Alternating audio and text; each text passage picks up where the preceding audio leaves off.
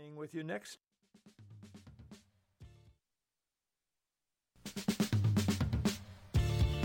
This is your radio station, Lake of the Ozarks, 89.3 KEYK, Osage Beach, Missouri.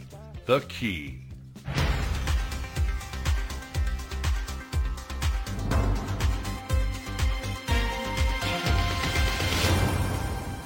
I'm Stacy Johnson, and this is your Lake Expo News Cut for Tuesday, May 17th. A Hawthorne Elementary student placed third in a local PBS writing contest. Students from all over central Missouri were invited to write and illustrate their own stories and submit them to the KMOS PBS Kids Writers Contest. Allison Toops, third grade student at Hawthorne Elementary, submitted her story and placed third. She won a writing tablet, 2 books, and a backpack. Congrats, Allison. An Eldon teen was seriously injured Sunday in a crash on Highway 52. 19-year-old Drew Danners was driving when he allegedly lost control of the vehicle and struck a second vehicle. A 14-year-old boy in the Danners car sustained serious injuries and was transported to University Hospital by MU Air. More information at lakeexpo.com. Gas prices may be hitting the Lake of the Ozarks hard, but an analysis of all 50 states shows Missouri has the lowest average gas prices in the country. The analysis was published by Zatobi in late April, with Missouri's average gas price at $3.78 a gallon, followed by Kansas and Oklahoma close behind. The most expensive gas in the country is in California at $5.91 a gallon, with Nevada and Hawaii at second and third. This has been your Lake Expo News Cut. All this news and more at lakeexpo.com. Lake news, events, boating, and the lake life, lakeexpo.com. Programming on Key Radio made possible in part by Skelton Key and Lock. When you're locked out of your home, car, or business, every second counts. You need to be sure that the company you choose will answer the call and get to you as quickly as possible.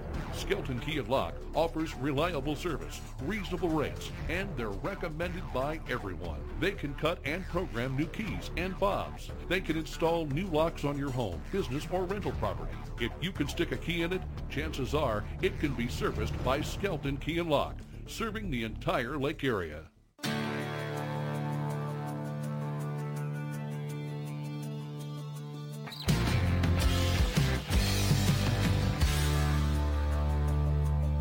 Chris Schneider with your Key Radio Lake TV sports update for this Tuesday. For the first time since the Blues won the Stanley Cup a few years ago, the Blues are into the second round of the playoffs. They take on Colorado. The Avalanche have been great this season. The Blues beating Minnesota 4-2 in the first round of the playoffs.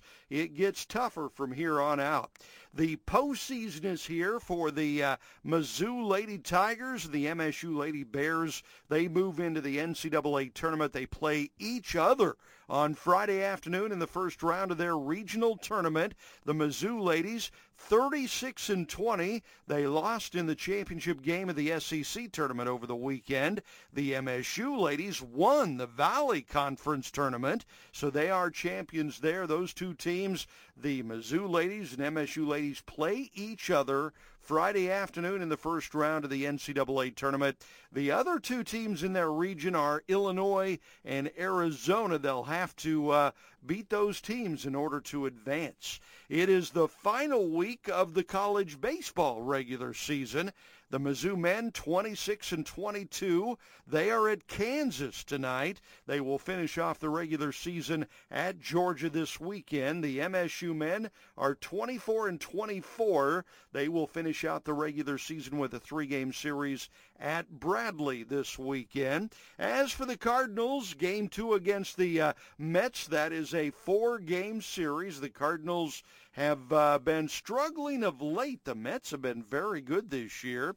The Royals continue their series against the White Sox today at home. That, too, is a 4-game series there. As for horse racing, the Triple Crown continues this weekend, the second leg of the Triple Crown Saturday as they run the Preakness Stakes. It was Rich Strike winning the Kentucky Derby with 80-1 odds. So next up, the Preakness this Saturday, and then they'll finish off with a Belmont in June. Hey, you got to check out KB on TV. That's right, it's What's Burning with Kevin KB Burns. Lake TV bringing you 5 local lake area shows. Don't forget about Uncle Chris at the top of the hour. Almost every hour you can see Lake TV on Como Channel 90, free on Roku, and streaming live 24/7 at mylaketv.com. I'm Chris Schneider with your Key Radio Lake TV sports update for this Tuesday. Portions of our programming on Key Radio made possible thanks to Lake TV. Lake TV is your hometown local TV station, featuring Cup of Coffee with Will and Chris, What's Burning with KB, live high school sports, real estate, dining, boating, and of course the annual Lake of the Ozarks Shootout. Lake TV on Como Connect, Channel 90, Roku, YouTube, Facebook and Instagram, and of course online at mylaketv.com. If it's happening at the lake, it's happening on Lake TV.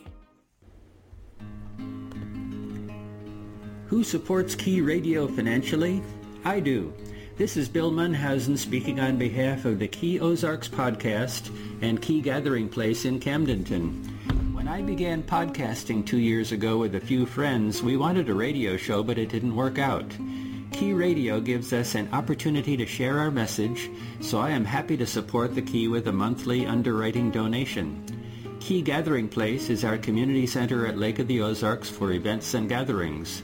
The Key Ozarks radio program presents Christian activists seeking the truth of things rather than ideology, employing an eclectic mix of biblical thought and political philosophy, much like the founders of the nation did at the last revolution. Please consider supporting the Key with your monthly donation.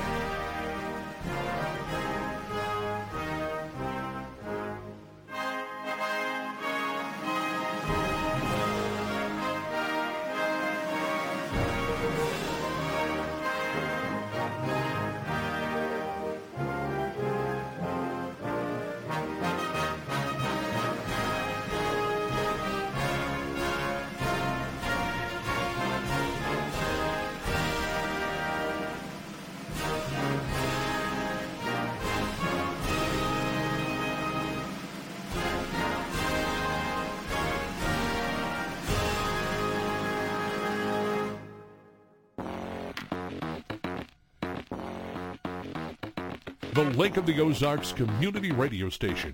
You're listening to 89.3, The Key. How you doing this morning? Well, I hope that you are doing well. Another beautiful morning at the lake. I am glad to have you with us. Yes, we're always glad to have you with us. And we hope that you will take the time to join in the conversation. This hour, it's going to be kind of freeform. We will have the opportunity to discuss a variety of issues. But first and foremost, let's get you caught up on what it is that Mother Nature has in store for you today.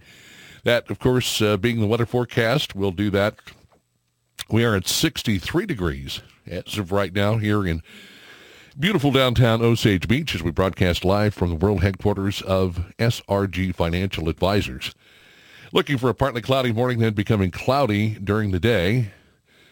A stray shower or thunderstorm is possible. We'll hit the high of around 80 degrees today. Scattered thunderstorms this evening, becoming more widespread overnight. There is a potential for some severe thunderstorms as well. We'll drop down to 63 for the overnight low. Back up tomorrow to 86 with some morning clouds, then plenty of sunshine for you tomorrow afternoon into the evening. 63 the low tomorrow night. Sunny and 88 on Thursday. Some thunderstorms possible in the afternoon. Looks like 87 the high on Friday with a low of 57. Scattered thunderstorms and 63 for the high on Saturday, a low of 47. Sunny and 69 on Sunday with a low of 51. And then we get into kind of the bouncy ball of weather the following week. And again, looking at the Memorial Holiday weekend here at the beautiful Lake of the Ozarks. Well, typical. And right now, again, looking for highs probably in the mid to upper 80s.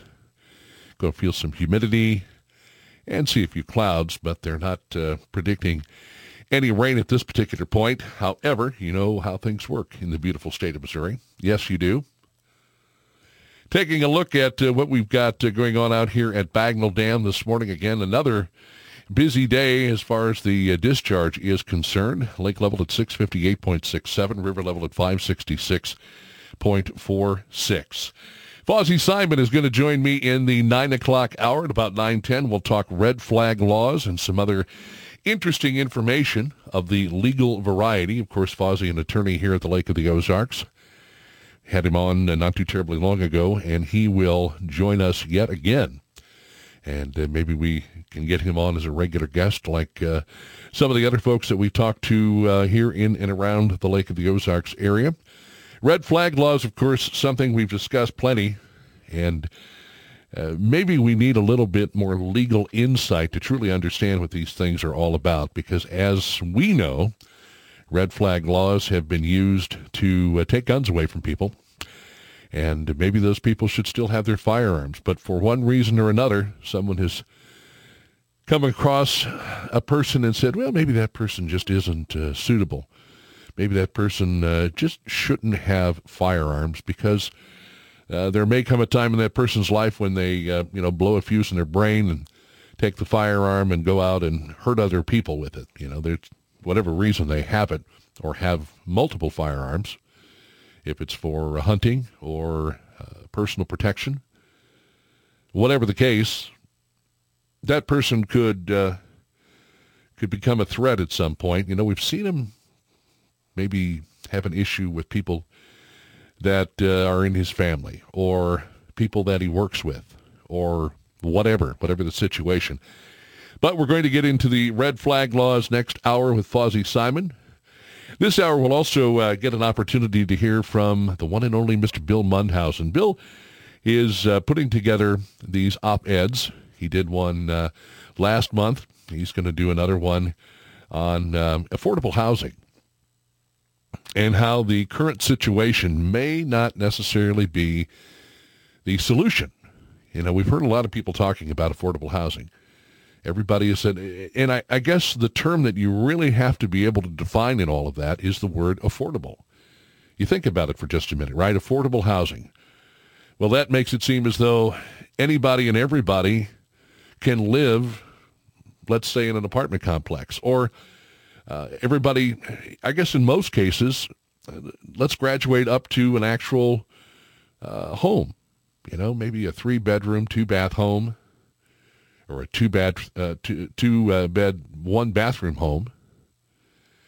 And with the way things are in this day and age, is affordable housing something that is attainable when we talk about it? And your phone calls, well, they are welcome throughout the course of the morning at any point, 573-633-5395, 5395. Do you have a definition when it comes to affordable housing? Can you define that in such a way that we truly understand it? Like I said, on the surface, it sounds like a great idea, and there are a number of groups and organizations and local governments that are trying to do things to provide affordable housing. We know what it's like here at the Lake of the Ozarks. We certainly do. The service industry is alive and well. Where do those folks stay? Do they have to drive from a half hour, an hour away to get to work? And then, of course, tack onto that gas prices.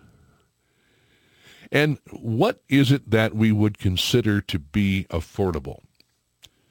When you say affordable housing, is it homes? Is it apartment complexes? And unfortunately, I think sometimes when we talk about apartment complexes and affordable housing, sometimes there's an element included in that maybe some families don't want to deal with. And that could be drugs, could be gangs, could be violence, could be a lot of different things. But certainly when you put it all together, it is quite the uphill battle for folks, all folks who are involved. So if you have the definition of affordable housing, and I don't necessarily mean to go and Google it and read the definition, but I'd be more inclined to hear your definition of affordable housing. What does it mean? We'll check in with Bill Mundhausen on the backside of the 8 o'clock hour and get his op-ed in here this morning. Now, of course, we've heard now for the last several weeks about the baby formula shortage. And the shelves in stores are bare. And when they do have formula for these babies, stores are limiting the amount of cans of formula that you can buy. And this brings up a lot of different arms and legs to this story. It's like an octopus. There are so many different arms and legs to the story. But the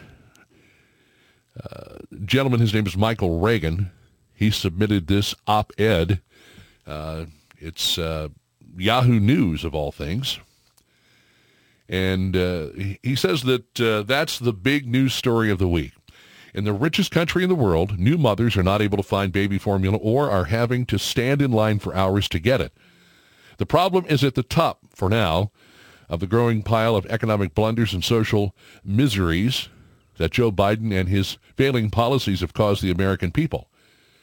Our teleprompter-dependent president denies any responsibility for screwing up the country in any way, but every voter knows the grim list. In just 15 months on the job, or pretending to be on the job, he and his collection of left-liberal experts have brought us 8% inflation, sky-high gas prices, and food shortages. And don't forget the supply chain disruptions, 5% mortgage interest rates, and soaring crime rates at home, plus an unnecessarily and increasingly dangerous entanglement in a war between Russia and Ukraine. Now, you remember all of the involvement. We hate to see what's happening to the people in Ukraine based on what the Russians are doing right now. But you remember all of the ties between Biden, his son, and Ukraine. And I don't know that a whole lot of people are even looking at that. And they would say, well, how in the world can you bring something like that up while these people are just being obliterated? Well, on Thursday, last Thursday, I guess, the Biden administration finally acknowledged the baby formula shortage, blamed greedy formula makers, and put forth the usual blather, but of course took no responsibility for it. When COVID was exported by China to the U.S., President Trump launched Operation Warp Speed to produce vaccines in record time without the usual lengthy FDA rules. What we need for baby formula is something like Operation Warp Feed, as someone on TV quipped, but don't look at anything like that from Biden. Like all Democrats, he's following this party's traditional game plan. First, you destroy something that's working well in the private economy. Can anyone say the energy industry? With a series of bad laws and policies that drive up prices or cause shortages. And then you offer free government money to the victims and announce expensive new programs to fix the problems while pretending it didn't cost them in the first place. Biden either ignores the economic or social problems he's caused from scratch or made much worse and blames them on someone else. This is Trump's fault, right? The baby formula shortage is actually our former President Trump's fault. Oil prices through the roof? Putin did it. Not Biden's green energy policies or his sabotage of the energy sector. Drill, baby, drill. You know, just open up those pipelines, man. Economy sinking toward recession? Republicans did it, though they're not in control of Congress. Inflation and $7 a gallon gas in L.A.? Trump did it, though he's been out of the Oval Office since January of 2021. Now, lately, according to Biden and the Democrats, the soaring prices of oil, gas, and wheat are Putin's or Russia's fault. It's a strange twist. It used to be during the Cold War that Soviet leaders blamed the USSR's third world standard of living on American, or rather on America and capitalism, not on socialism and a rigid command economy run by backward bureaucrats. Remember how we used to laugh at the Soviets or feel sorry for its citizens because they had to wait 7 years to get a new and crummy car, or how they couldn't buy Levi's or Beatles records and had to line up each day to buy basics like bread and toilet paper. Do you see where this is going? And is anyone even paying attention to it? Now, the Biden government is turning the U.S. into the old Soviet Union. Baby formula is just the latest important product that has been transformed from something a new mother could always buy anywhere into a nerve-wracking ordeal. Overnight, the simple act of buying baby formula has become a national problem, like trying to get a new car. Now listen, see if this makes sense. See if I'm even in the ballpark here. What do? Well, this baby food, or baby formula shortage rather, is directed at babies, okay? We as adults can do a lot of different things, but here we go again. And I wrote some thoughts down regarding the whole baby formula situation. How do we handle it on the local level? Is there any way to handle it on the local level? Do local leaders try to do something to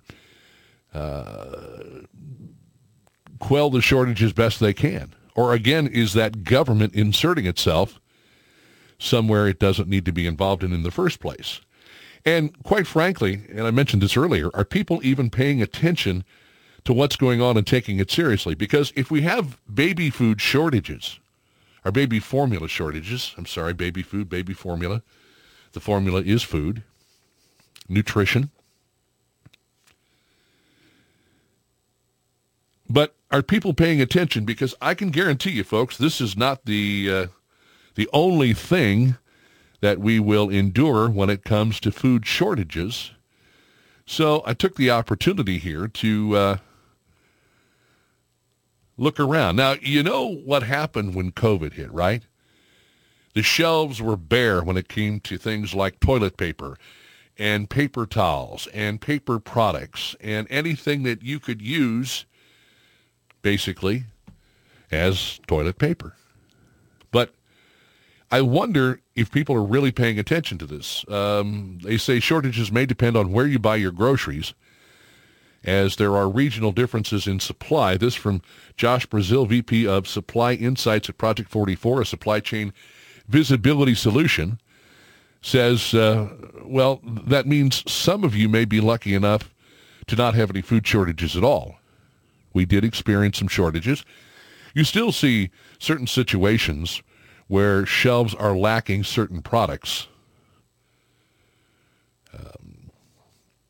What's missing from local grocery shelves may vary depending on where you live, as well as the climate where you live. Winter storms slow down supply chains in the short term, plus everyone rushing to buy bread and milk before a blizzard hits. You know how that goes. And then when they're calling for winter storm, apocalypse, whatever, and it doesn't happen.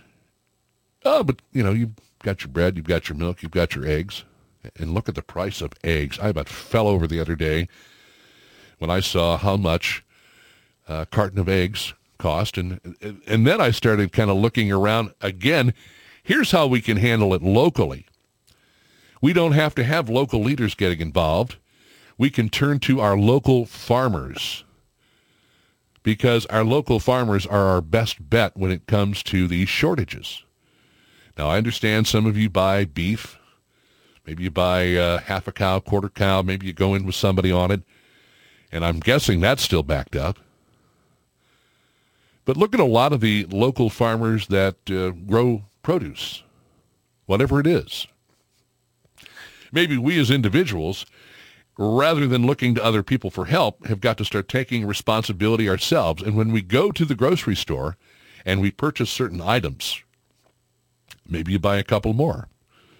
And I don't mean hoard things unless, that's what you want to do.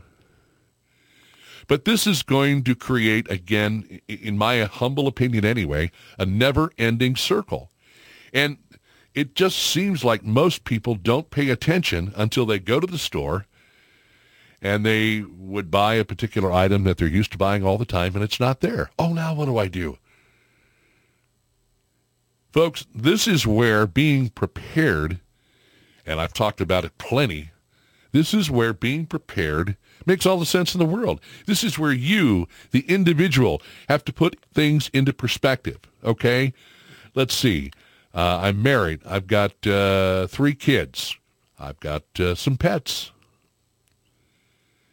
And things are a little shaky right now. Inflation, gas prices, food shortages. And the food shortages, folks, and I'm not trying to scare anybody. We're just trying to present the facts so that you can prepare accordingly and you don't find yourself out there twisting in the wind like a lot of folks will be. And that's what it always ends up coming down to. People wait, they put it off, they don't pay attention, they're not prepared, and when it hits the fan, then what?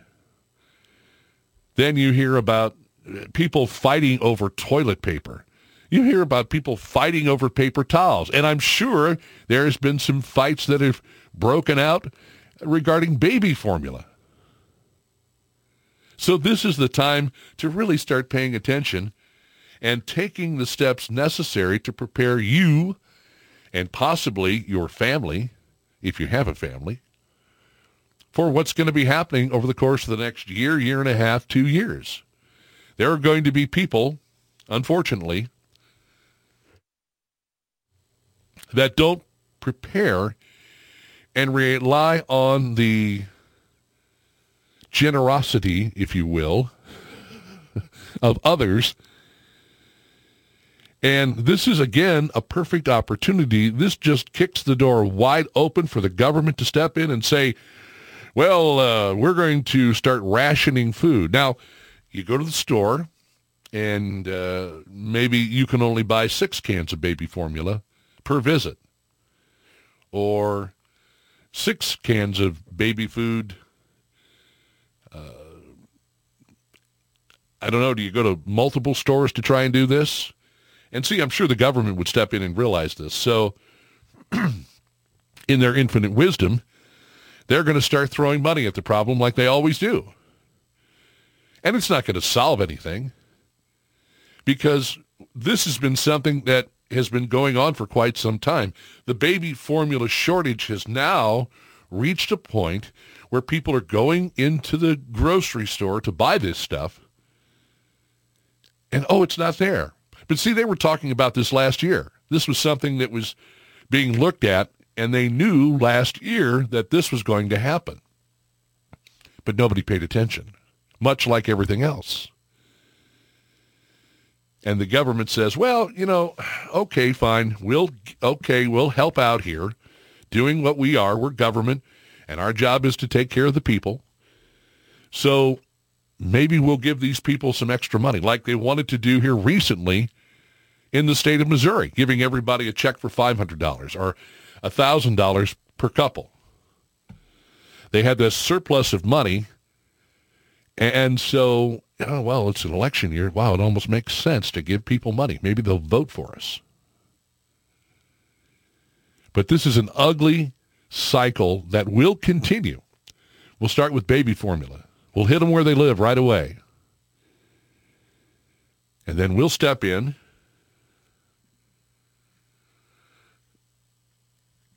Health departments are telling people, hey, listen, don't make your own, whatever you do. As a matter of fact, this story that I have here, I just Googled, does the health department recommend making your own baby food?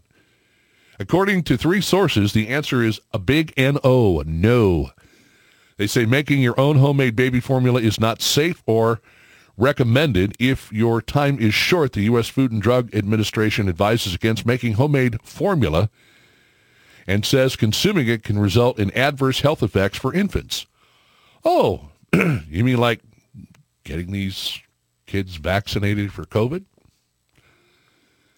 The FDA does not recommend that parents and caregivers make infant formulas at home because of serious health and safety concerns. The potential problems with homemade formulas include contamination and absence of inadequate amounts of critical nutrients. Can anybody tell me, were you one of those babies that maybe didn't have baby formula? What did they do before baby formula was invented? How did they take care of the problem then? How were we able to continue on as a species, as a nation? They didn't have baby formula. Baby formula wasn't always around. So I wonder if there are people out there, and I'm sure there are people that make baby formula for their babies because they don't trust what's in the can. And there's another area where you're going to see a shortage in canned foods because, these cans aren't as easy to come by as they used to be. A lot of different things to process, think about, but you know what's going to happen. The Biden administration is going to step in and throw some crazy amount of money. They'll put together the Baby Formula Task Force. Well, if that's the case, they should have put that task force together last year. 8:31, we've got information from Stacy Johnson. LakeExpo.com, your trusted news source. How about Uncle Chris Schneider from Lake TV? With a check of sports, it's all here on The Daily Show on Key Radio.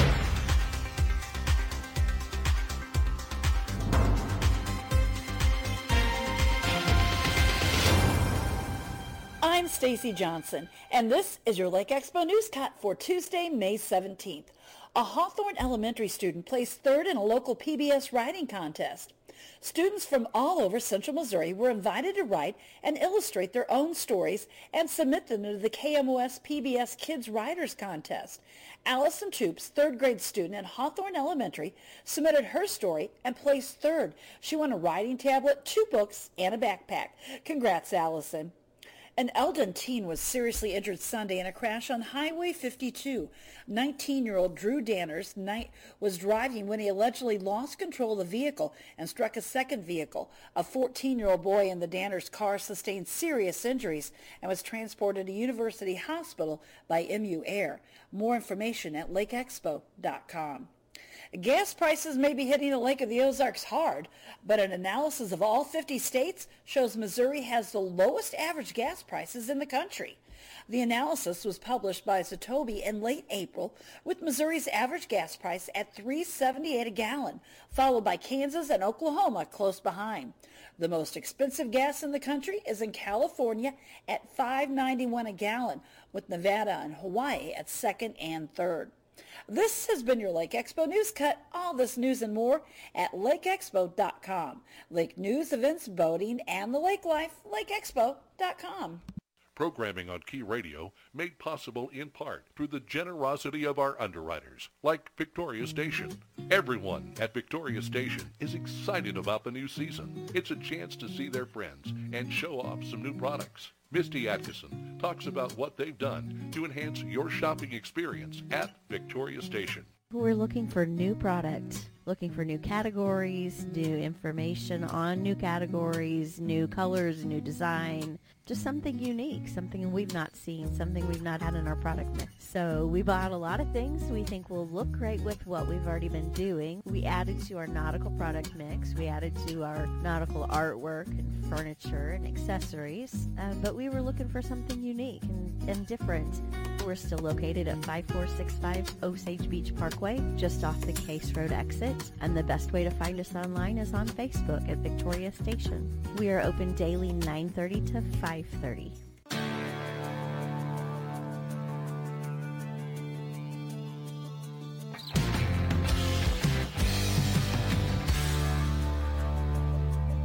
Chris Schneider with your Key Radio Lake TV sports update for this Tuesday. For the first time since the Blues won the Stanley Cup a few years ago, the Blues are into the second round of the playoffs. They take on Colorado. The Avalanche have been great this season. The Blues beating Minnesota 4-2 in the first round of the playoffs. It gets tougher from here on out. The postseason is here for the Mizzou Lady Tigers, the MSU Lady Bears. They move into the NCAA tournament. They play each other on Friday afternoon in the first round of their regional tournament. The Mizzou ladies, 36-20. They lost in the championship game of the SEC tournament over the weekend. The MSU ladies won the Valley Conference tournament, so they are champions there. Those two teams, the Mizzou ladies and MSU ladies, play each other Friday afternoon in the first round of the NCAA tournament. The other two teams in their region are Illinois and Arizona. They'll have to beat those teams in order to advance. It is the final week of the college baseball regular season. The Mizzou men, 26-22. They are at Kansas tonight. They will finish off the regular season at Georgia this weekend. The MSU men are 24-24. They will finish out the regular season with a 3-game series at Bradley this weekend. As for the Cardinals, Game 2 against the Mets, that is a 4-game series. The Cardinals have been struggling of late. The Mets have been very good this year. The Royals continue their series against the White Sox today at home. That, too, is a 4-game series there. As for horse racing, the Triple Crown continues this weekend, the second leg of the Triple Crown Saturday as they run the Preakness Stakes. It was Rich Strike winning the Kentucky Derby with 80-1 odds. So next up, the Preakness this Saturday, and then they'll finish off with a Belmont in June. Hey, you got to check out KB on TV. That's right, it's What's Burnin' with Kevin KB Burns. Lake TV bringing you 5 local lake area shows. Don't forget about Uncle Chris at the top of the hour. Almost every hour you can see Lake TV on Como Channel 90, free on Roku, and streaming live 24/7 at mylaketv.com. I'm Chris Schneider with your Key Radio Lake TV sports update for this Tuesday. Portions of the programming on Key Radio are made possible through a generous donation from LakeExpo.com. LakeExpo.com is a locally owned daily news website connecting residents, second homeowners, visitors, and the boating community to the Lake of the Ozarks. Lake Expo features real estate and boats for sale, upcoming events at the lake, and their exclusive boating club, X-Tow. Download the free Lake Expo app on the App Store and Google Play. LakeExpo.com, the lake's trusted news source. She's a former Camdenton resident, Hollywood actress and pop culture expert. Tina Griffin helps parents safely navigate the current pop culture chaos. Know how to create a healthy media diet for your family and live as a counterculture warrior. Listen to the Counterculture Mom Show Fridays and Sundays at 5 a.m., 1 p.m., and 9 p.m. on Key Radio 89.3 FM. Business, government, history, religion, entertainment, and much more on 89.3 The Key. All right, it's 8:38 and 65 degrees in Osage Beach. We are broadcasting live from the world headquarters of SRG Financial Advisors. Looking for a high today of around 80. Could see a stray shower in there. And then a good possibility of some rain tonight, maybe even some severe thunderstorms. 80 the high, 63 the low, back up to 86 tomorrow with some morning clouds. Then plenty of sun by the afternoon, a low of 63. Sunny and 88 Thursday. Some thunderstorms, afternoon, evening thunderstorms on Friday, high 87. Right now that rain chance at about 42%. Scattered thunderstorms, 63 the expected high on Saturday. Sunday sunny at 69, so enjoy it. I took full advantage of the beautiful weather yesterday to get out and take care of the yard. Now, this has been a dilemma for me this year, and it gets to be an even bigger dilemma each and every year, and that is whether or not I really want to put the effort into it. You know what I mean? There are a lot of different things going on. And so, you know, as long as you keep the grass cut and the yard looks nice, I'm okay with that. But earlier on, when we had all the rain, And then my yard pooled up as it continued to do with each one of the big rainstorms that we had.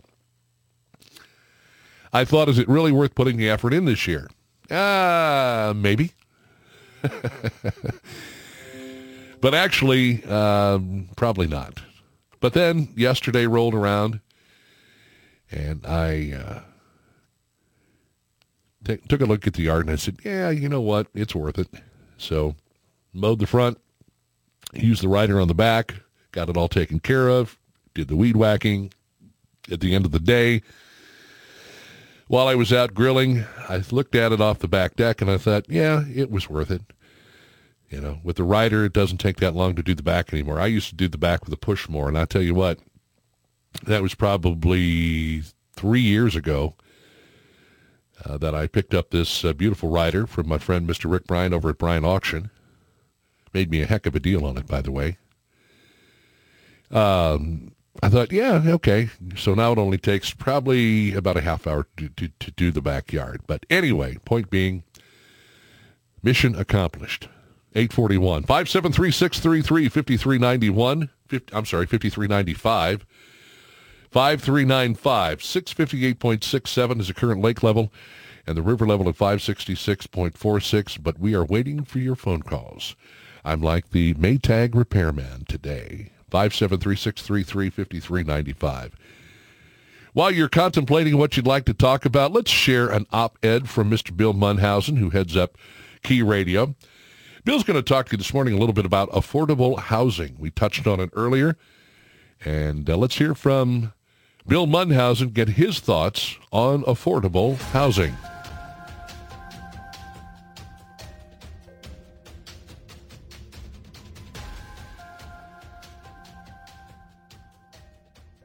This is Bill Mundhausen with a key opinion.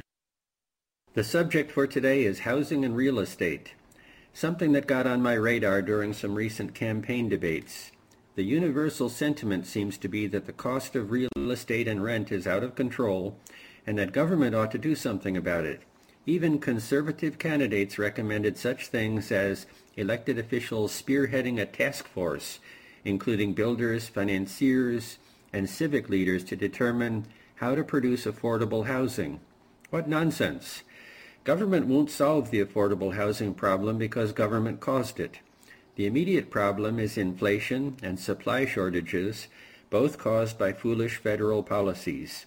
Inflation is causing prices of everything to increase, while business restricts the only expense they can control, employee pay. As a result, the salaries of normal working people lag behind the increasing cost of existing houses and rents, and the increasing cost of building new housing. That means working people are finding it increasingly difficult to live here, and the economy of Lake of the Ozarks depends heavily on service workers. I read a post on social media blaming the high price of homes on greedy property owners trying to cash in on the home buying frenzy. There's some truth to that, but really homeowners are victims also. If you own a home and want to move, you need to sell your old home for market value in order to afford the new one. It's not so much greed as it is financial survival. The high cost of rental is also caused by economics because the owner of rental property is weighing two choices. Do they make a financial killing by selling at the new prices, or do they raise the rent in order to justify keeping the property as a rental? The home buying situation is personal for me. A few years ago, my wife and I moved into an apartment at Key Gathering Place so we could manage the day-to-day activities. Now that our board has decided to sell the property, we're thrust back into this crazy housing market. Thanks to a couple of unintended investments through the grace of God, we are in a good financial position, but money isn't everything. Availability becomes the next factor. It seems that everyone wants to move to Lake of the Ozarks, and they're willing to pay whatever it takes and secure a contract the same day a house is listed. Since there are no houses available, at least for any length of time so you can look at them, existing homeowners hesitate to list their homes because they may not be able to buy another one. So there are few houses on the market. What's the solution to affordable housing? It's certainly not government. In fact, I recommend that government officials consider relaxing regulations. Mobile homes have always been an affordable solution, but they are virtually banned in municipalities and private subdivisions where the people in charge fear that mobile homes will detract from appearance and property values. I sympathize with those fears, but blanket rulemaking also prohibits manufactured homes in neighborhoods where they would fit in quite nicely. We owned such a home in downtown Lynn Creek, and it was one of the nicest homes in our neighborhood. Unfortunately, most towns forbid them. The truth is that Americans are ambivalent about affordable housing because most of us have used our investment in a home to get ahead financially. We need real estate values to rise so we can cash out and buy something nicer. The problem is we are about to cut out first-time homeowners by not providing entry-level homes. Home builders can't be expected to build cheap homes because their livelihood depends on the higher profit margin of more expensive homes. That means government has to stop prohibiting cheaper alternatives like mobiles and tiny homes. America's real estate market needs those first-time homeowners, and factory-built homes are a solution. 846, Bill Mundhausen and his thoughts on affordable housing. And how do you feel about that approach? Less government. I mean, if you're in a situation where you're trying to supply affordable, air quotes, housing, affordable housing, is the government in the way? What are some solutions? I remember back, was it what, 2014, 2015, 2016, Lordeck, these folks put together this study that cost them, what, $40,000 on some solutions for affordable housing. Is that something that we're still using in this area as a possible guide to come up with a solution? And, you know, you call on all these governmental bodies, or you've got a group like the Council of Local Governments, or, the county government, or the city government. And all of these people, they want to get involved, but are they helping or are they hindering? I heard some folks talking on a local radio station not too terribly long ago about affordable housing, providing affordable housing. But they were going to go to each one of these counties and ask these counties for a little bit of their ARPA money. This ARPA money seems to be the solution for everything, but there is only a limited amount in each county, in each city. And most of the folks have already jumped on the bandwagon and said, well, can we have money for this? Can we have money for that? So much so, and we talked about it right here in this studio with Dave Maupin, that Camden County kind of overextended itself. Over-deliver, underperform. Well, sure, we'll give you that. Whatever you need, you know. And I don't think it's that simple, obviously. It's not you just go ask for it and they give it to you or they earmark it for you. But herein lies the problem. We're talking about something that is desperately needed, and certainly something that is desperately needed in this area. How do you address it? What steps do you take? Now, there have been some efforts made to provide some affordable housing in the area. And we talked with Jeff Hooker yesterday. He's the city administrator for the city of Camdenton, and he mentioned that 2,000 acres is just sitting there, some prime land to build on. What will they build? Will they build homes? He talked about a possible hotel. LakeExpo.com had the article as well, so you can go to LakeExpo.com and check it out.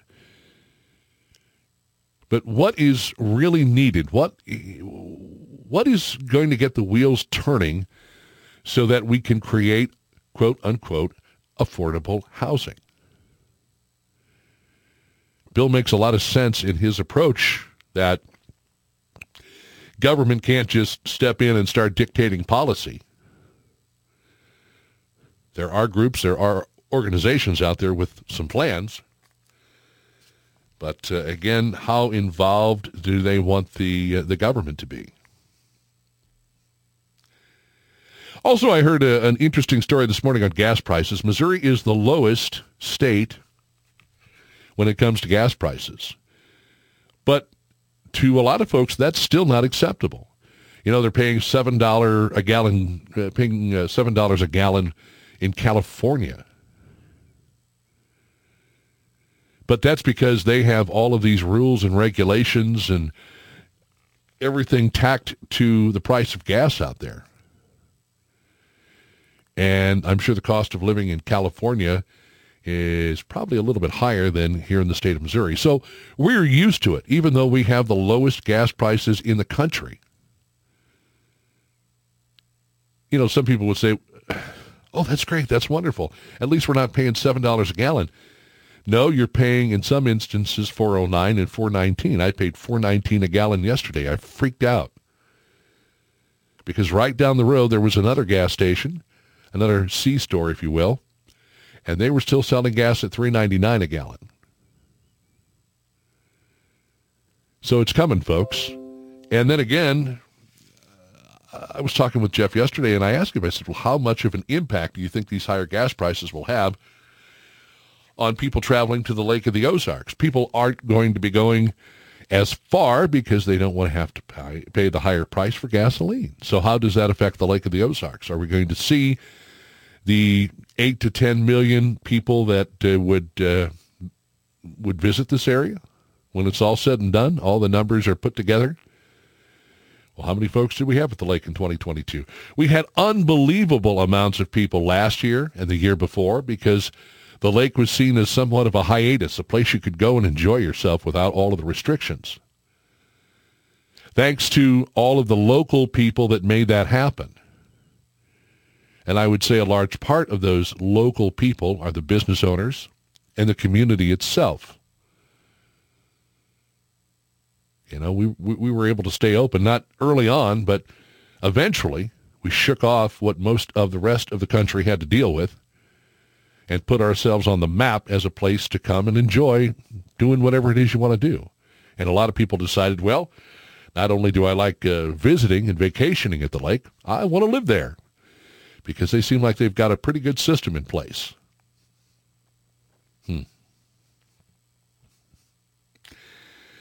And back to what we were talking about earlier, about baby formula that eventually will rear its ugly head in different ways.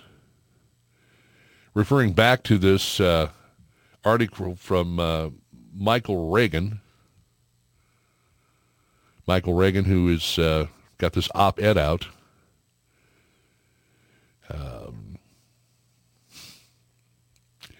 He makes some interesting points. We were able to get the vaccines produced. We asked the FDA to kind of just step out of the way. Can you not be extremely stringent on the regulations? Well, we didn't ask them. The federal government asked them. They said, you know, we need to get this vaccine produced. We need to get it out to the people. Boy, they jumped all over it, didn't they? And I don't think we still have a full understanding of what the vaccine is all about. It may very well be doing its job right now, but that doesn't mean that down the road we aren't going to find some problems with the vaccine, because when you put the fear of God into people and make them paranoid, they're just about willing to do anything in order to solve a problem, right? Much like the baby formula problem. This is how it's being presented. You had Operation Warp Speed to produce vaccines. How about Operation Warp Feed to produce baby formula? Well, then do you get into having to rush through the process so that there may be some issues with things like contamination? Or some of the things that health departments are saying, no, don't make your own, because we could very well end up in a situation where, oh gosh, now little babies are getting sick. Little babies are getting sick from this canned formula that's coming out because we were in such a hurry to sidestep regulations.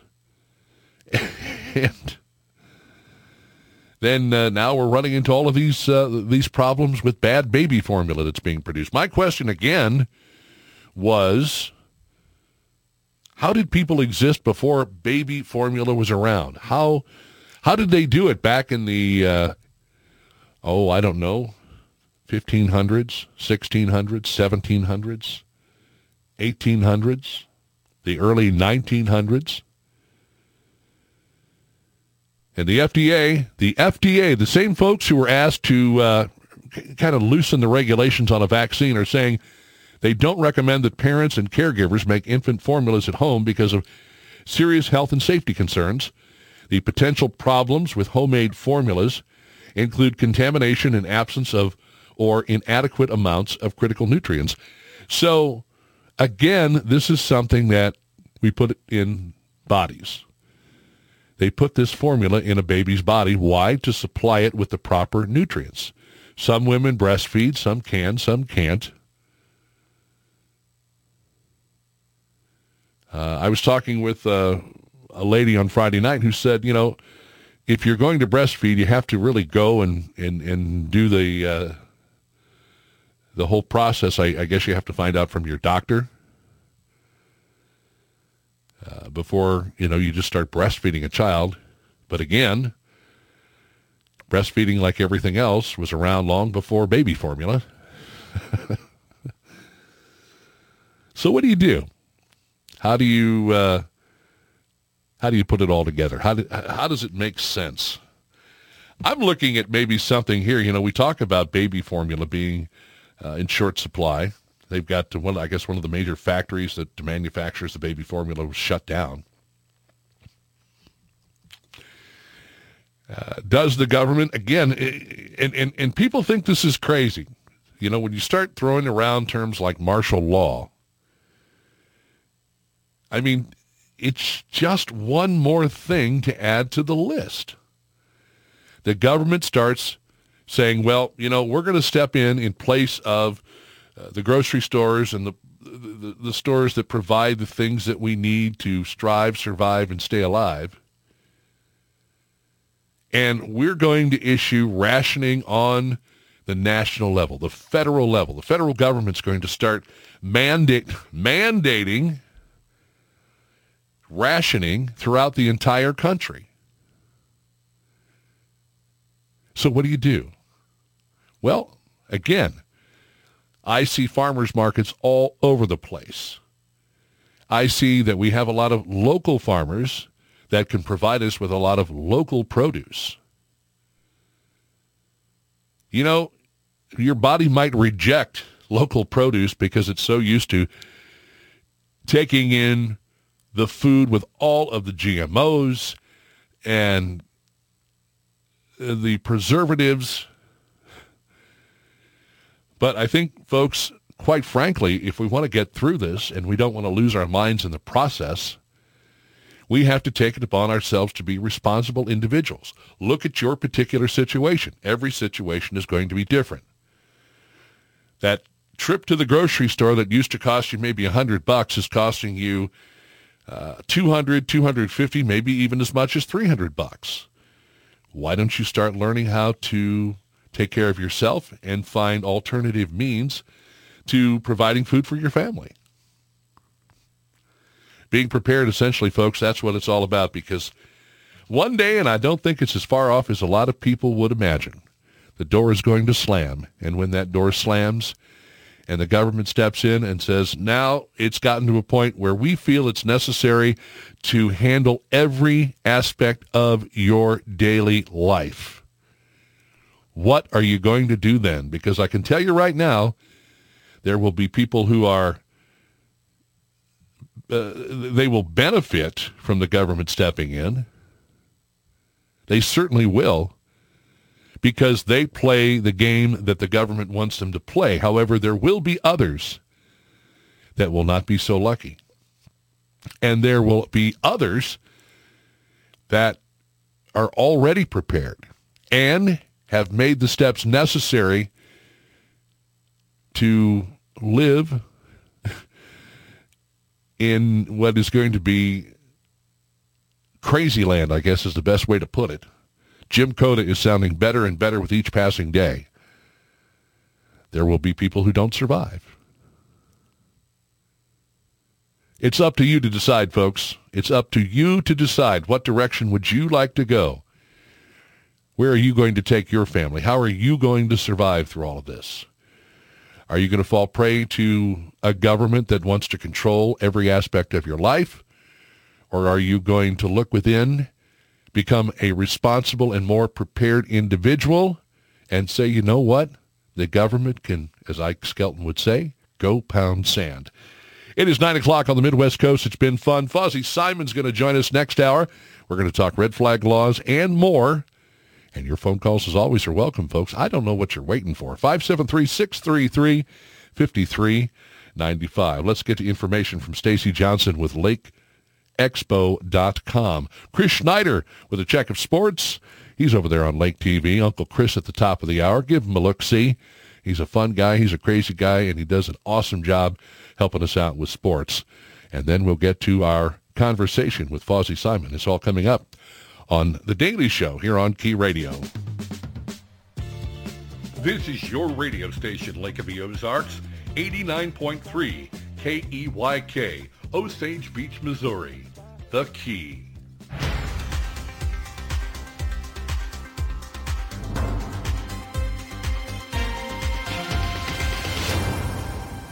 I'm Stacy Johnson, and this is your Lake Expo Newscut for Tuesday, May 17th. A Hawthorne Elementary student placed third in a local PBS writing contest.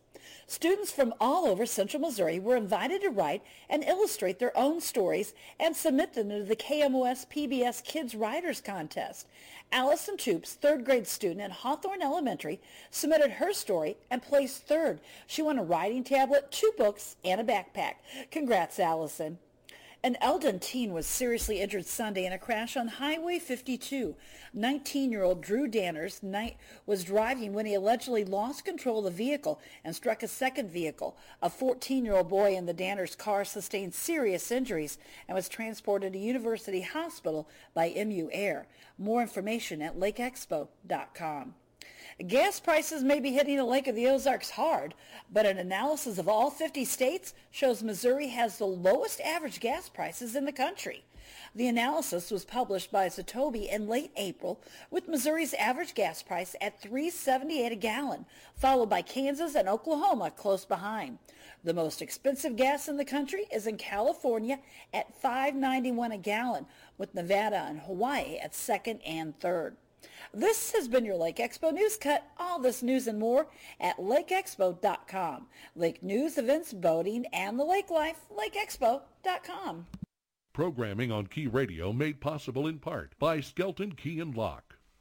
When you're locked out of your home, car, or business, every second counts.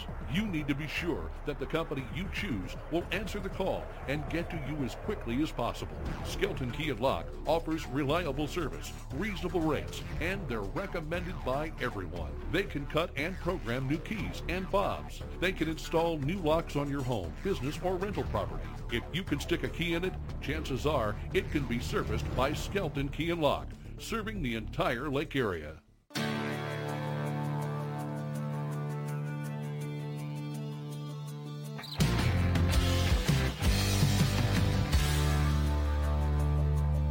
Chris Schneider with your Key Radio Lake TV sports update for this Tuesday. For the first time since the Blues won the Stanley Cup a few years ago, the Blues are into the second round of the playoffs. They take on Colorado. The Avalanche have been great this season. The Blues beating Minnesota 4-2 in the first round of the playoffs. It gets tougher from here on out.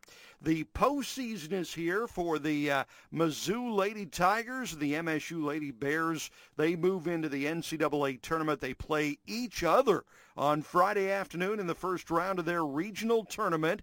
The Mizzou ladies, 36-20. They lost in the championship game of the SEC tournament over the weekend. The MSU ladies won the Valley Conference tournament, so they are champions there. Those two teams, the Mizzou ladies and MSU ladies, play each other Friday afternoon in the first round of the NCAA tournament. The other two teams in their region are Illinois and Arizona. They'll have to beat those teams in order to advance. It is the final week of the college baseball regular season. The Mizzou men, 26-22. They are at Kansas tonight. They will finish off the regular season at Georgia this weekend. The MSU men are 24-24. They will finish out the regular season with a 3-game series at Bradley this weekend. As for the Cardinals, Game 2 against the Mets, that is a 4-game series. The Cardinals have been struggling of late. The Mets have been very good this year. The Royals continue their series against the White Sox today at home. That, too, is a 4-game series there. As for horse racing, the Triple Crown continues this weekend, the second leg of the Triple Crown Saturday as they run the Preakness Stakes. It was Rich Strike winning the Kentucky Derby with 80-1 odds. So next up, the Preakness this Saturday, and then they'll finish off with a Belmont in June. Hey, you got to check out KB on TV. That's right, it's What's Burnin' with Kevin KB Burns. Lake TV bringing you 5 local lake area shows. Don't forget about Uncle Chris at the top of the hour. Almost every hour you can see Lake TV on Como Channel 90, free on Roku, and streaming live 24/7 at mylaketv.com. I'm Chris Schneider with your Key Radio Lake TV sports update for this Tuesday. Portions of our programming on Key Radio made possible thanks to Lake TV. Lake TV is your hometown local TV station, featuring Cup of Coffee with Will and Chris, What's Burning with KB, live high school sports, real estate, dining, boating, and of course the annual Lake of the Ozarks Shootout. Lake TV on Como Connect, Channel 90, Roku, YouTube, Facebook and Instagram, and of course online at mylaketv.com. If it's happening at the lake, it's happening on Lake TV. Who supports Key Radio financially? I do. This is Bill Mundhausen speaking on behalf of the Key Ozarks podcast and Key Gathering Place in Camdenton. When I began podcasting 2 years ago with a few friends, we wanted a radio show, but it didn't work out. Key Radio gives us an opportunity to share our message, so I am happy to support the Key with a monthly underwriting donation. Key Gathering Place is our community center at Lake of the Ozarks for events and gatherings. The Key Ozarks radio program presents Christian activists seeking the truth of things rather than ideology, employing an eclectic mix of biblical thought and political philosophy, much like the founders of the nation did at the last revolution. Please consider supporting the Key with your monthly donation.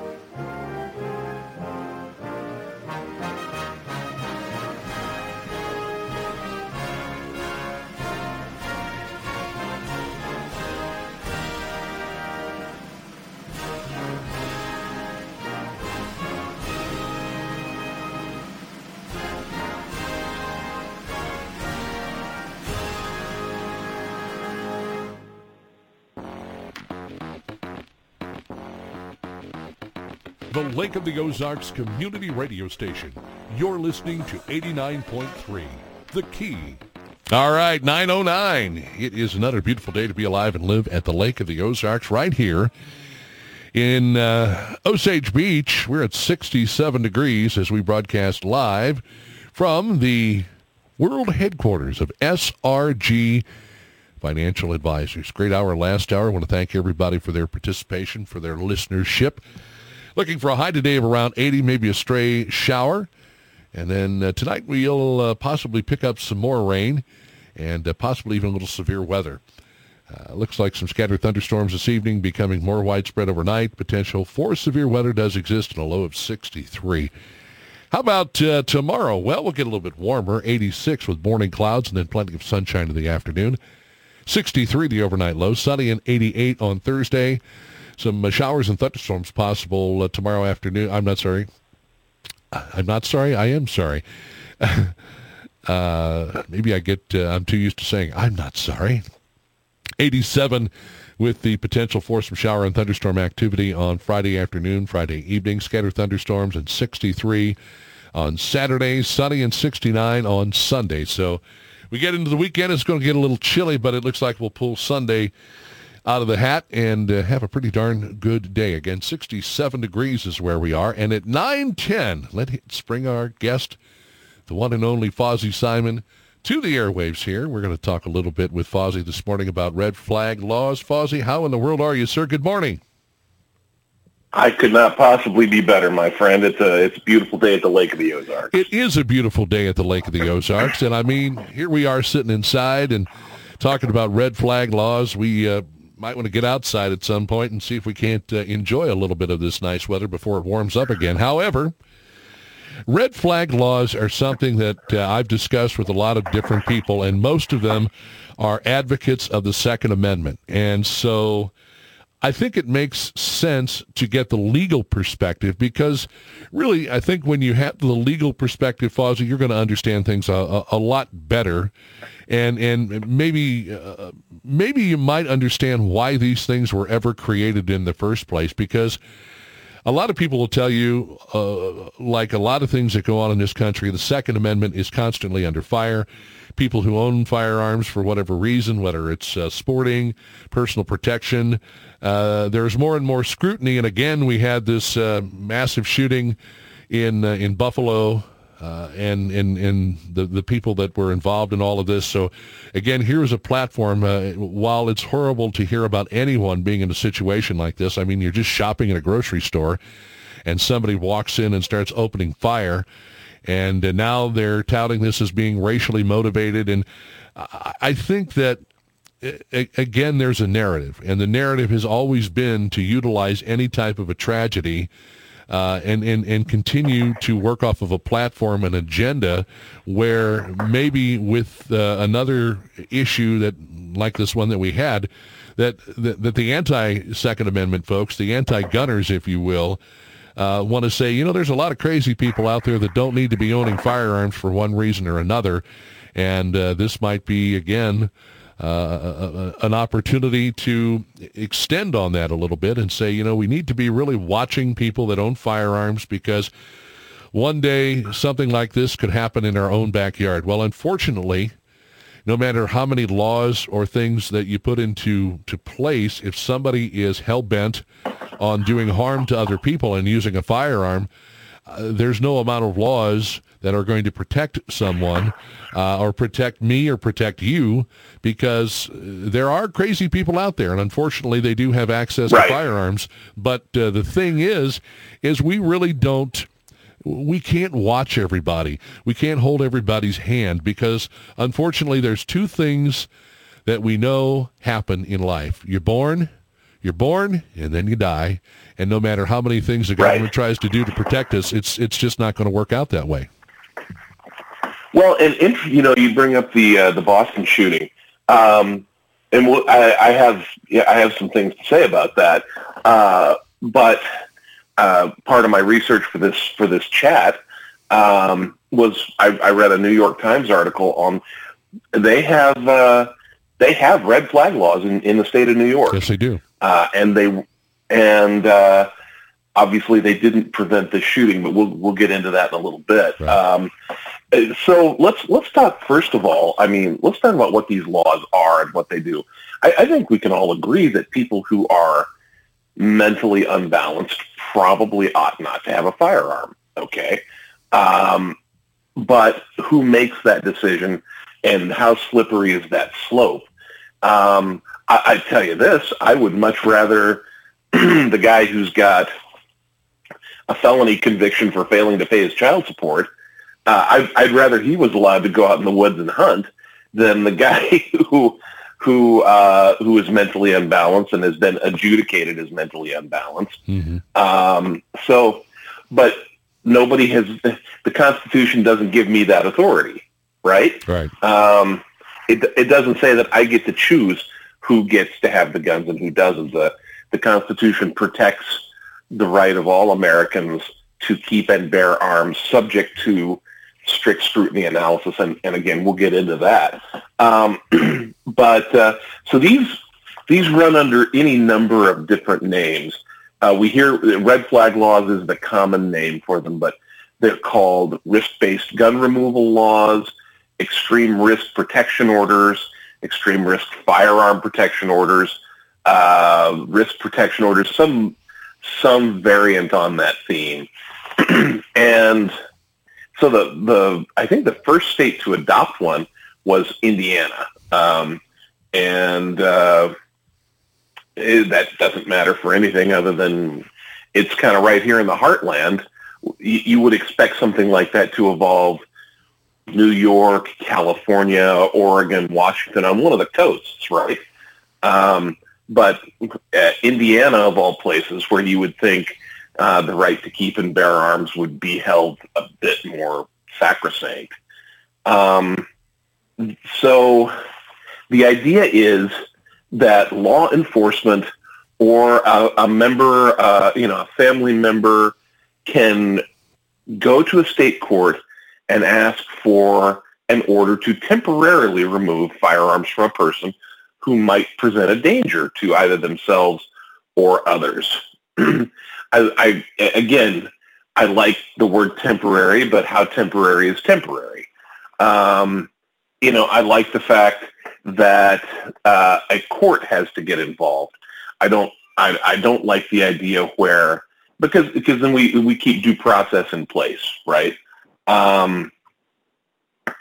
So these laws allow a court to decide whether or not a person is such a danger to either themselves or the rest of the community that that they shouldn't have firearms. We do that all the time with bail, right?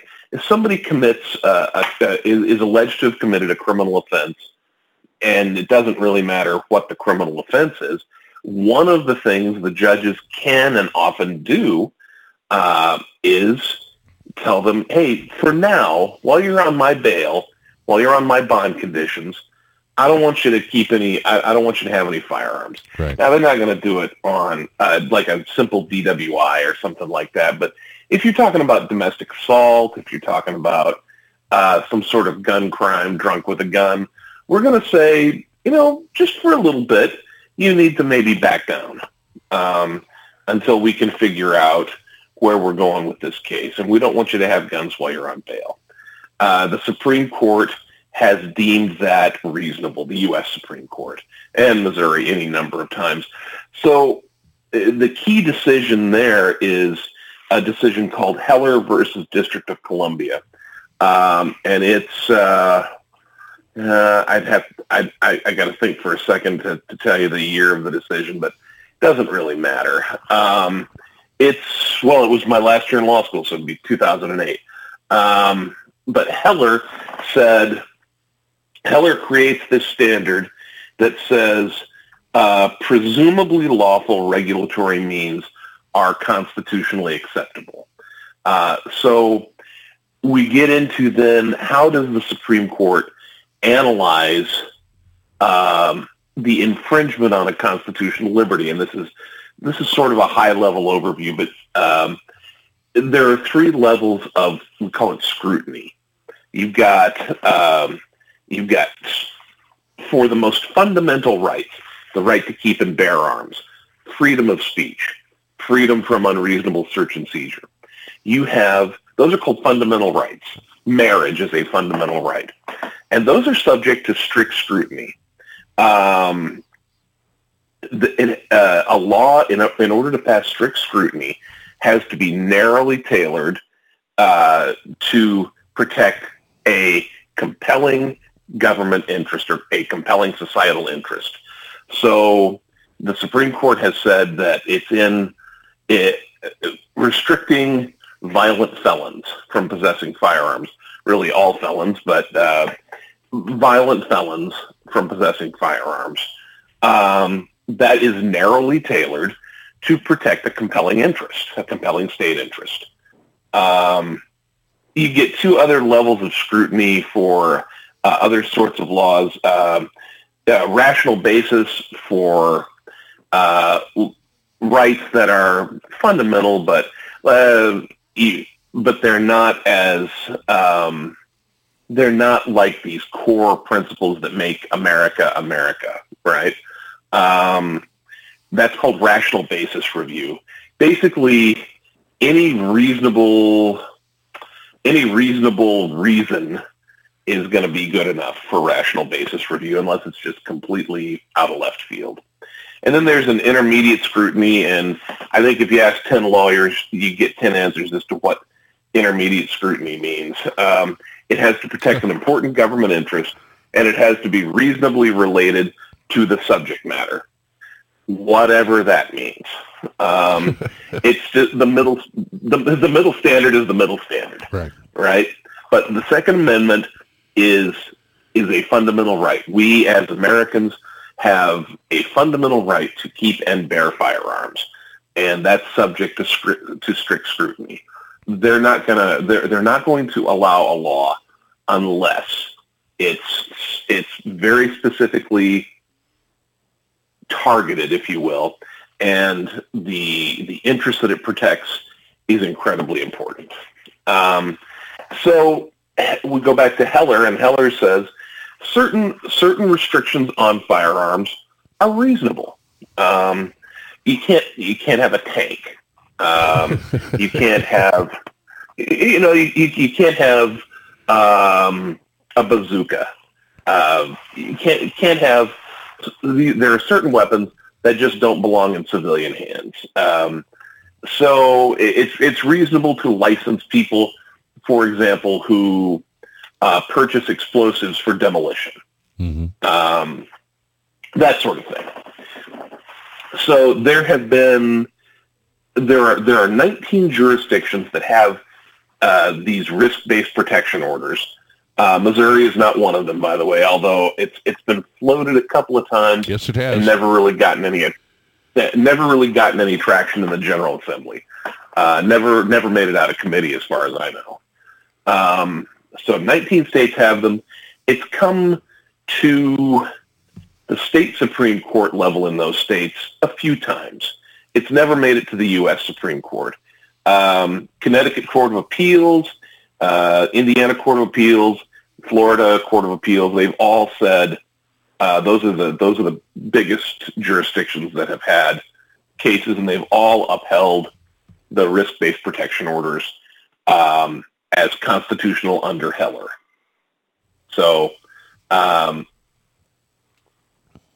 Oklahoma, interestingly, is the only state out there which has passed an anti-red flag law. They specifically say,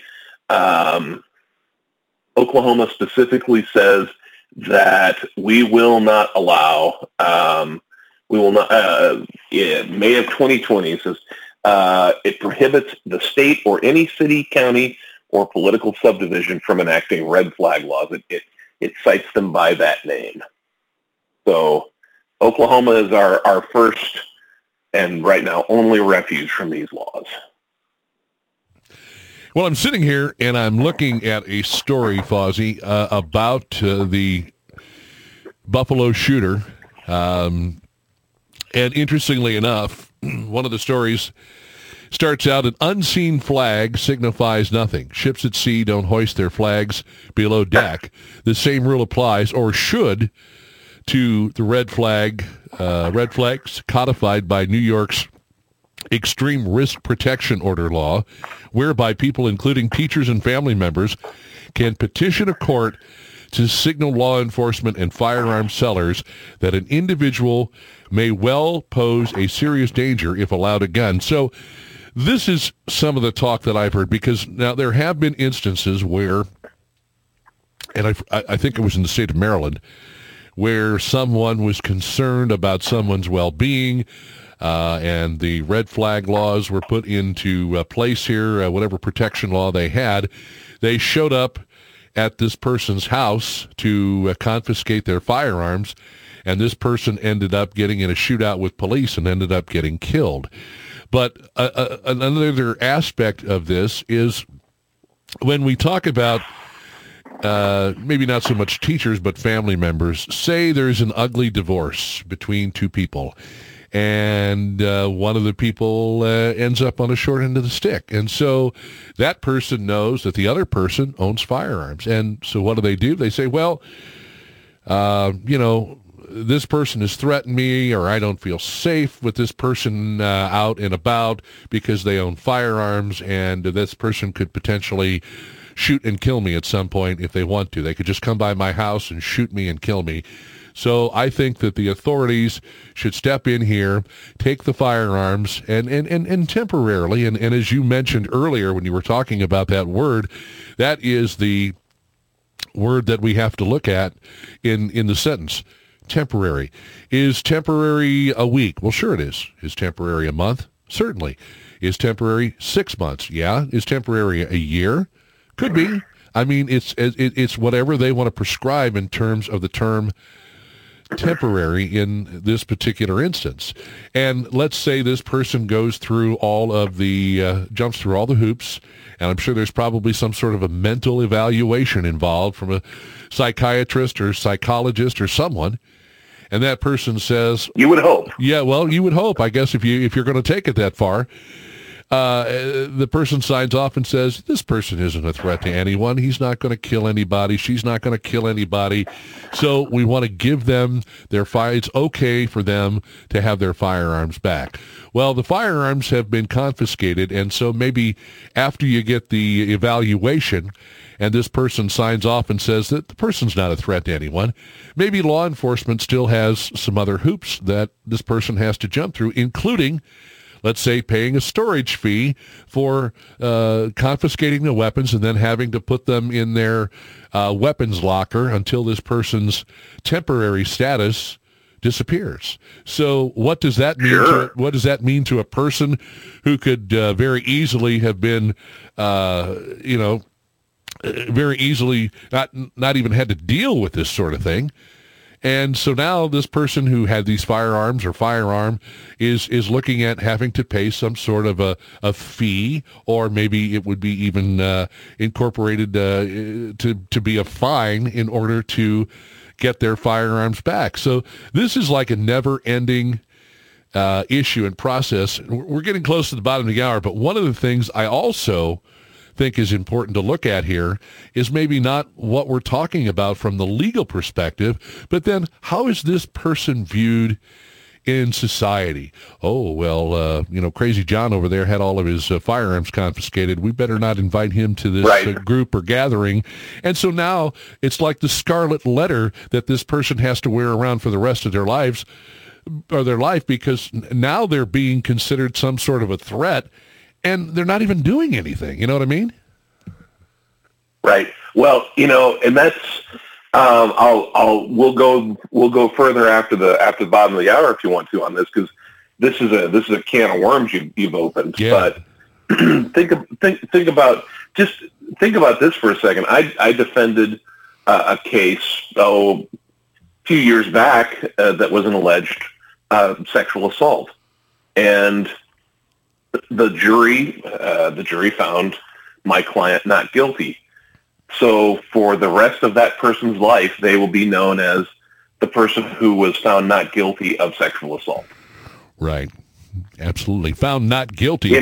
There's still doubt in people's minds, and that's the whole problem with all of this. I mean, what kind of a law creates such a is it a stigma? Is that the right terminology? Stigma. That's exactly the right word. Yeah, I mean, what kind of a law creates, look at, pedophiles, child molesters. I mean, look, once they're proven to be a child molester or a sexual, sex offender or a pedophile, then there's certain things that they have to go through for the rest of their life in order to live anywhere. When they move, they have to contact the local law enforcement in that city or that county and let them know that they are a registered sex offender.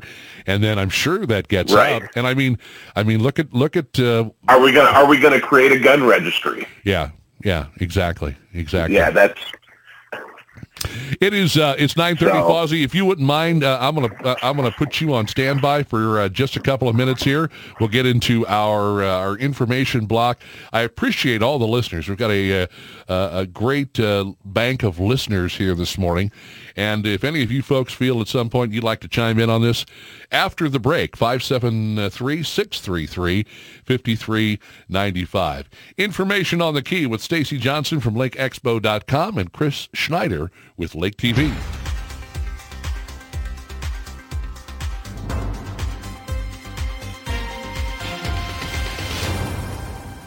I'm Stacy Johnson, and this is your Lake Expo Newscut for Tuesday, May 17th.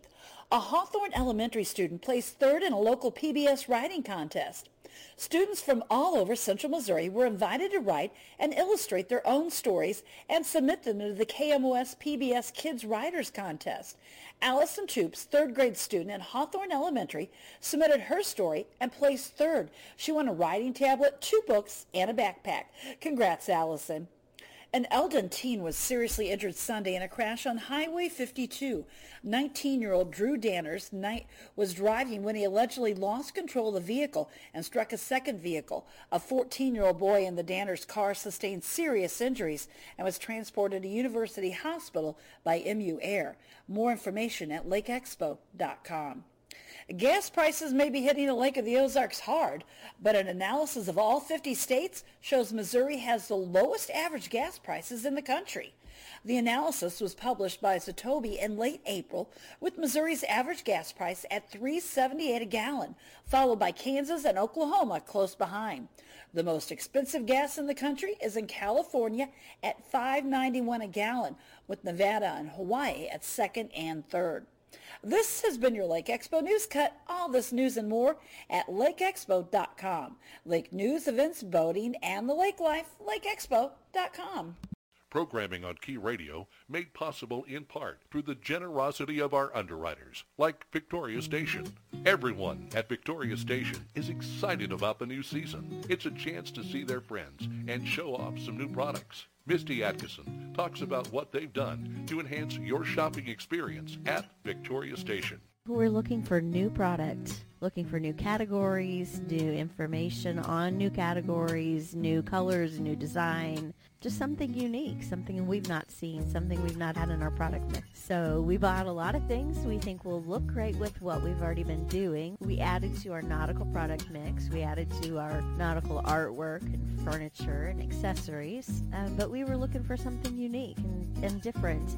We're still located at 5465 Osage Beach Parkway, just off the Case Road exit. And the best way to find us online is on Facebook at Victoria Station. We are open daily 9:30 to 5:30.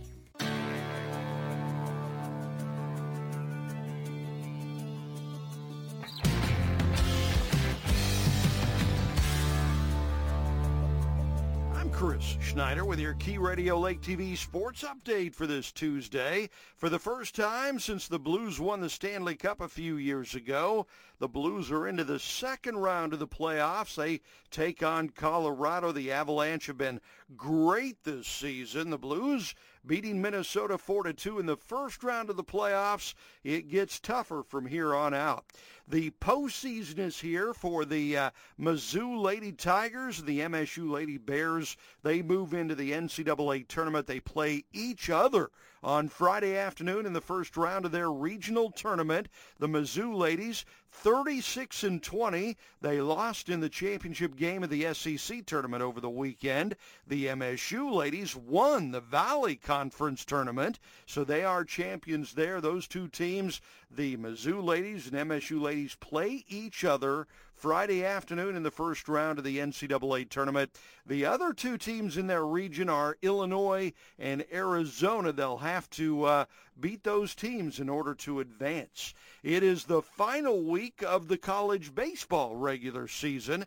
The Mizzou men, 26-22. They are at Kansas tonight. They will finish off the regular season at Georgia this weekend. The MSU men are 24-24. They will finish out the regular season with a 3-game series at Bradley this weekend. As for the Cardinals, Game 2 against the Mets, that is a 4-game series. The Cardinals have been struggling of late. The Mets have been very good this year.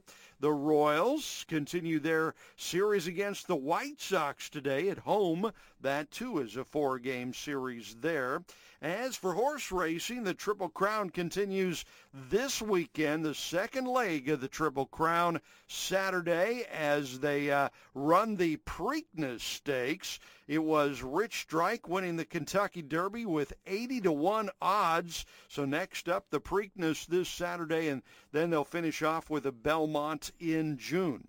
Hey, you got to check out KB on TV. That's right, it's What's Burning with Kevin KB Burns. Lake TV bringing you 5 local lake area shows. Don't forget about Uncle Chris at the top of the hour.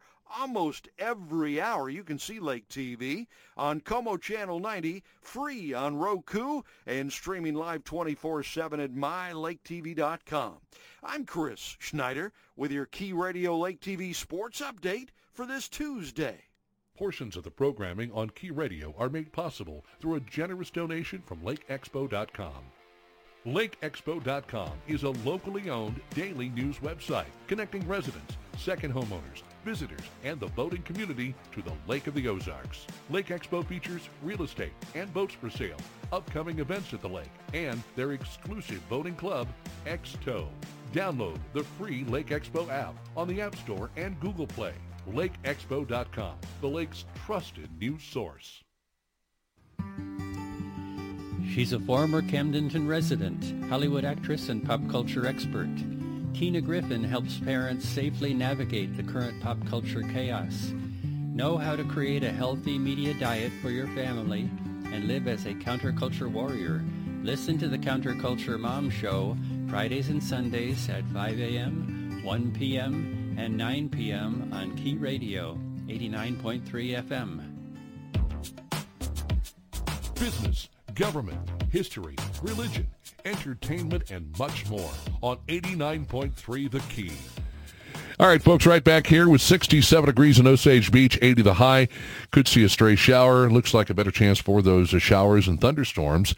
The scattered variety with the potential for some severe weather. Later tonight, a low of 63 degrees here at 9:37. I wanted to put a shout out to my good friend. Actually, she's a good friend of our family, the one and only Mary Isaac. She's been working on something that is just incredible over a whole lot of years, and I'm so happy to hear that this is coming to fruition. The Angels with Tails Animal Sanctuary Open House. It's going to be this Saturday. And let me tell you a little bit more about what's going on. The Angels with Tails Sanctuary is a nonprofit, no-kill, and holistic animal sanctuary being built over a span of 50 acres. And so this Saturday they are going to open up the gates, if you will, and let you come out and take a look around. They're located at 20700 Happy Trails Lane in Rocky Mount. 20700 Happy Trails Lane, Rocky Mount. Let me get that right all at one time here. 20700 Happy Trails Lane in Rocky Mount. And they will have an opportunity for you to come out this Saturday, check out the sanctuary, see some of the animals, and you might even end up with one of those animals. And the time on the open house is from noon until 5 again this Saturday. Angels with Tails Animal Sanctuary Open House at 20700 Happy Tails Lane in Rocky Mount. And Mary is such an incredible person. I met her years ago when she was the manager of the Dogwood Animal Shelter, back when the animal shelter used to be down off of South Business 5 and 7 down there right across from the airport. Because one of the things I used to like to do is go down and I'd mow grass or walk dogs when my wife was working there. And I loved to watch the planes. And there was a guy that had a pit special at the airport some years ago, and he used to go out and fly this thing during the week and on weekends, and he would go out there and just put on a heck of a show. And so while you're mowing the grass, you're trying to keep the lawnmower in a straight line and watch this guy doing barrel rolls and all kinds of other things, loop-de-loops.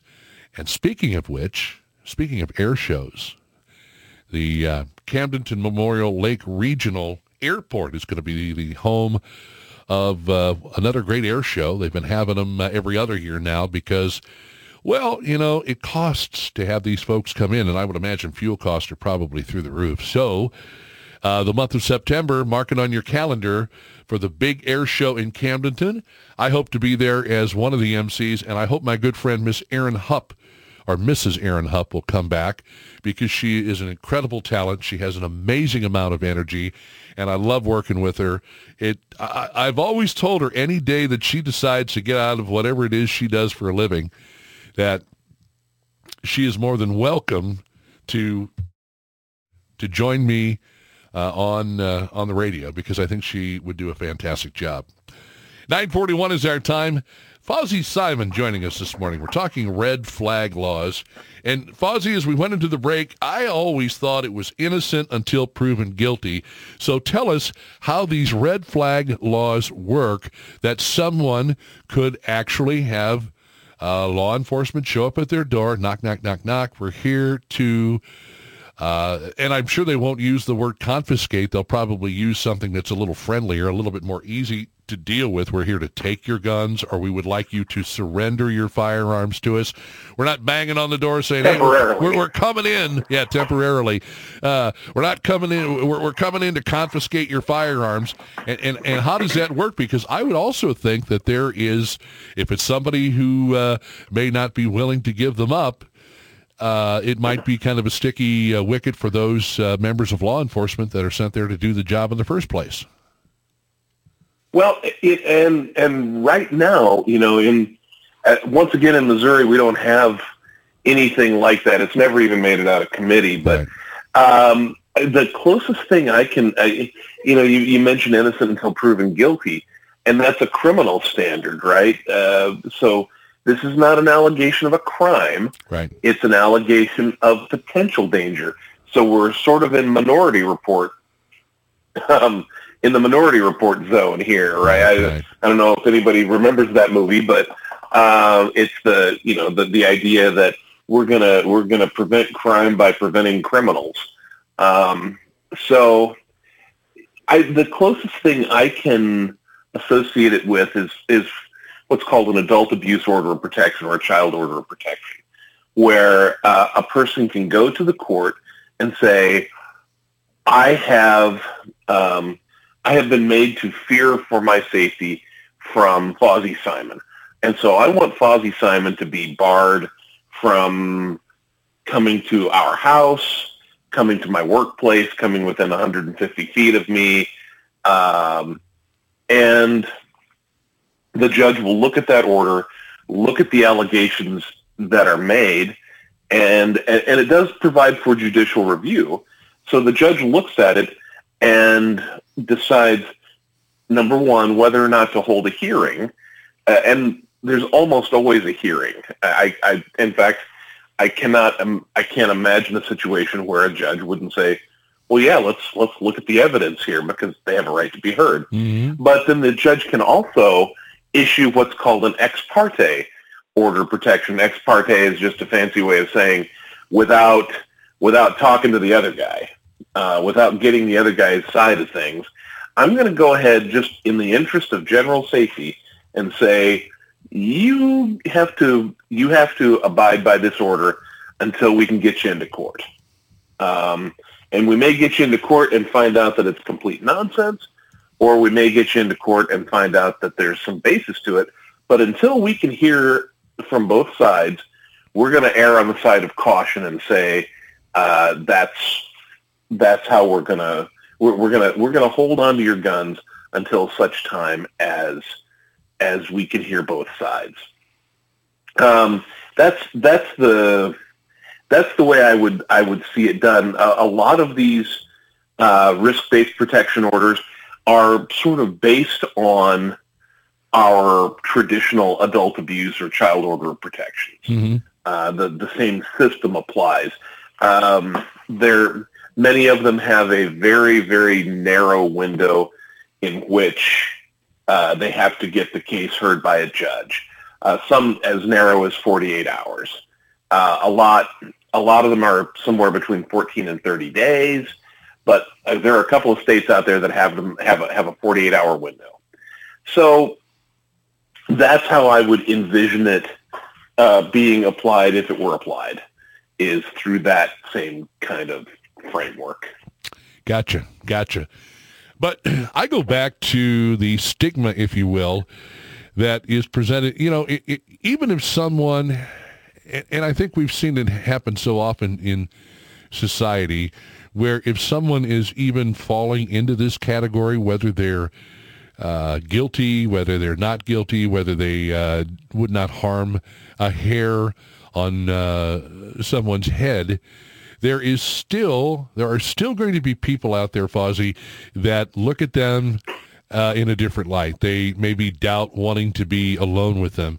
They doubt maybe wanting to confront them on a situation that they need to confront them on. Say somebody borrowed $100 from you and said they'd pay you back, but now you found out that they might not be as sound as you would like, and maybe there's a good possibility if you confront them on an issue. And I know this has absolutely nothing to do with the law, but I think we've seen this in a lot of cases after the fact, no matter what it is.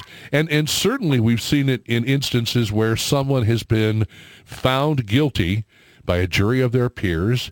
They've been put in jail. Then come, 5, 10, 15, 16, 20, 40 years later, guess what? They didn't do it, and they're released, but right. There is still that inkling of doubt in someone's mind as to whether or not this person is really the person I thought they were. You know what I mean? Well, and, you're absolutely right, but that's a problem. I think it's beyond humans to solve. Right. The only way to solve that problem is to not create the problem in the first place. And so you have to pick your poison. You have to say, is the consequence to this individual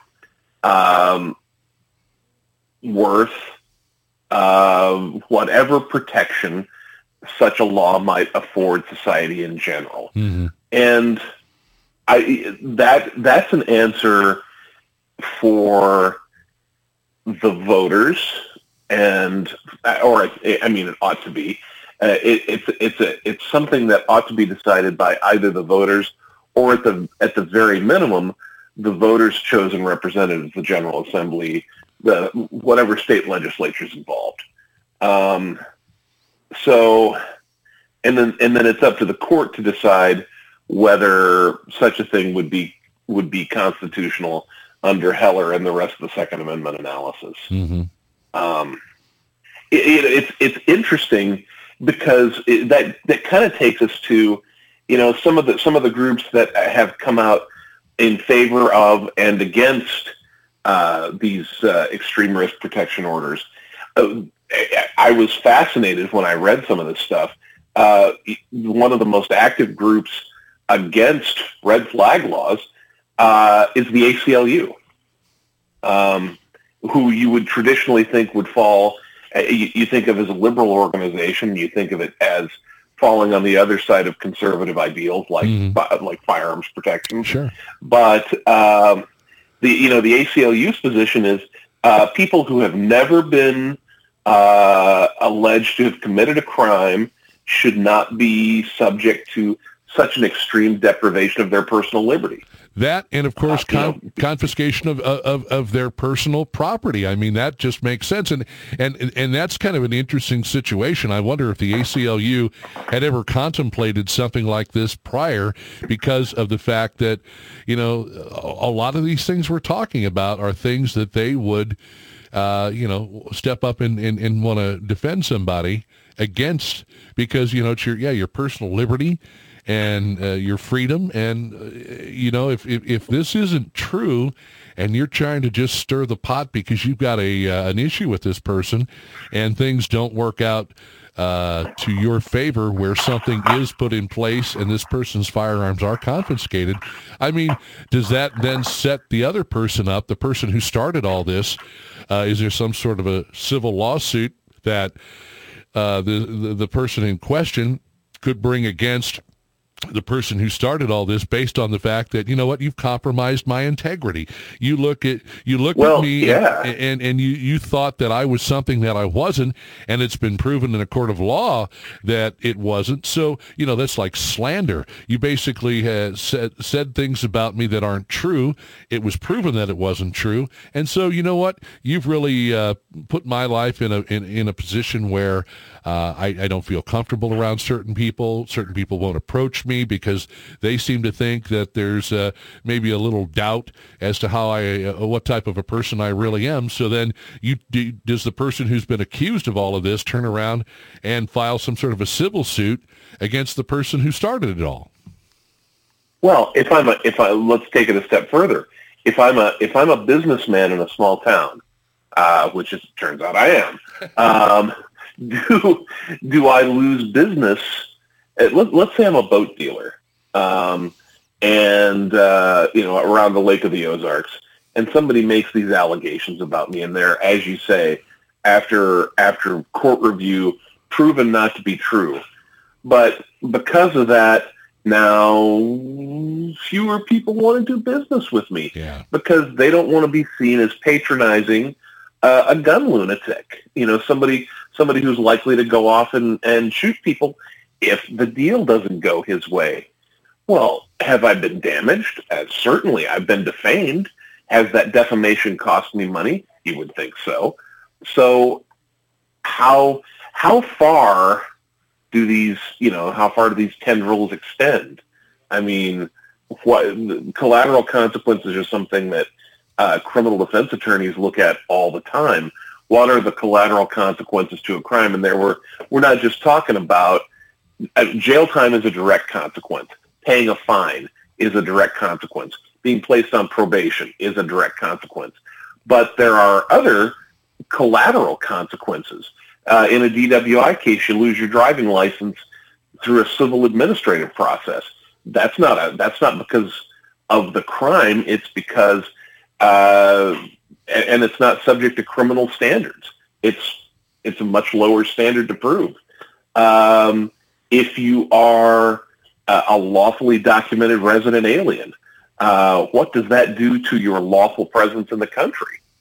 There are all kinds of unanticipated and, quite frankly, unimagined collateral consequences that even for American citizens, if you are alleged to have violated one of these laws, Canada's not going to let you in if you have a drunk driving conviction. Yeah. How are they going to feel about you if you have what about I have any number of clients who go to Canada to hunt and fish every year, and they'll catch a misdemeanor traffic offense, and suddenly Canada's going to say, "Oh gosh, that $5,000 hunting trip that you already paid for, we can't let you in. Sorry."